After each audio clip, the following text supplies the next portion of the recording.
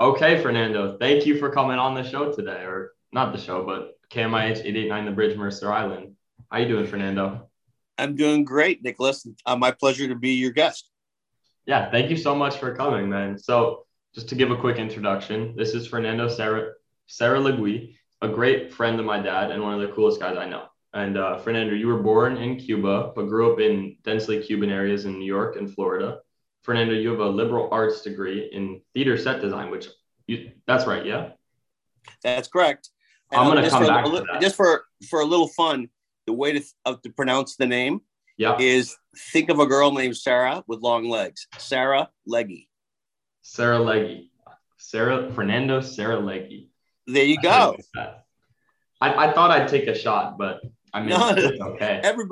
everybody takes a shot, Nicholas. It's my pleasure to bring them, back to how he actually pronounces. It's always fun. You can Oh, imagine definitely. what every elementary school teacher did to that name my Oh whole my life. goodness. I can imagine the amount of butchery that goes on. Absolutely. Okay, well, Fernando, one, before I start to ask you any questions, I just want to know what led you to having a liberal arts degree in theater set design? Well, as a kid, I was always designing stuff. Yep, yep. I was a model builder. I was a painter, drawing, always doing that kind of stuff. Yeah, So when you're a kid and you start to like, oh, so what am I going to do? You start imagining what possible careers could be, and totally. mine was architecture. Oh yeah, yeah. And actually, I didn't have great grades in high school. I Hmm. was like a C plus student. And Yeah. so after high school, I went and I started a school in the Bronx called Manhattan College, Yep. and to get my grades up so I could go to architecture school. And I did great, straight A's.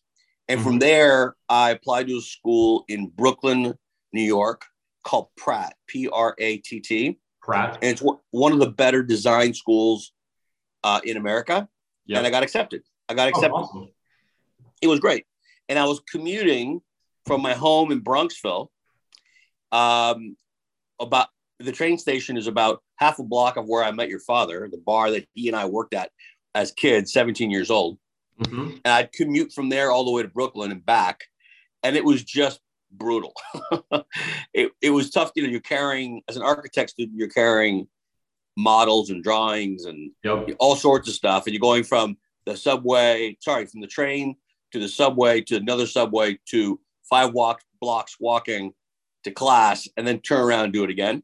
And for those who don't know, Bronxville, New York is very far away from Brooklyn. Like that's Yeah, like, well, very far away and not very far away, but it's a half-hour train ride to Manhattan to New York, which is where you transfer Grand Central into yep. Brooklyn.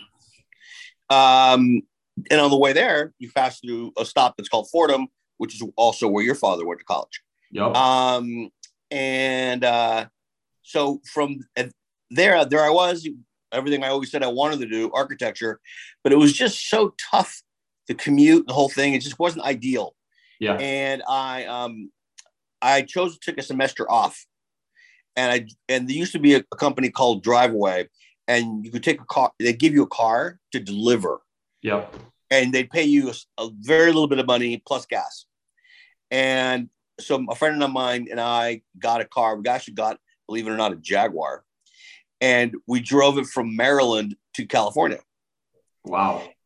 And then from there, I went to go visit a friend of mine at Berkeley. Hmm.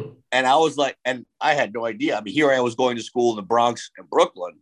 Yeah. And then all of a sudden you're in California and you're in Berkeley. You're like, oh, I had no idea college could be this gorgeous and this much fun. And so, and this just inviting. And so I did some research on how to be what they call an in-state transfer. And which is not, it's probably the easiest way to get into Berkeley, which is a very competitive school. Um, and I got in, and I was a pre-architecture student there.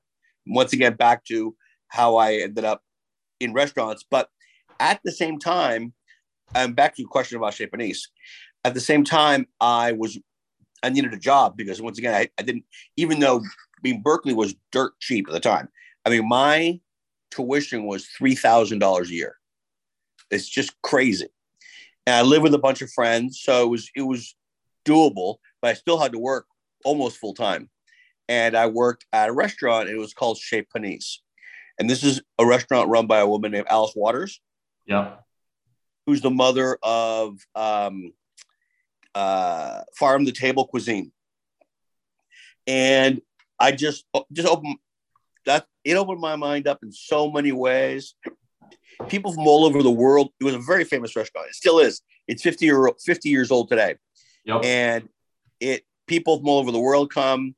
And I was just like, instead of me going around the world traveling, I was having the whole world come to this little 6-seat bar that I was the bartender at. Yep. And that just taught me about how culture, quality, sustainability, all those great things that you can learn in a restaurant if the restaurants run well. This one is one of the best in the country.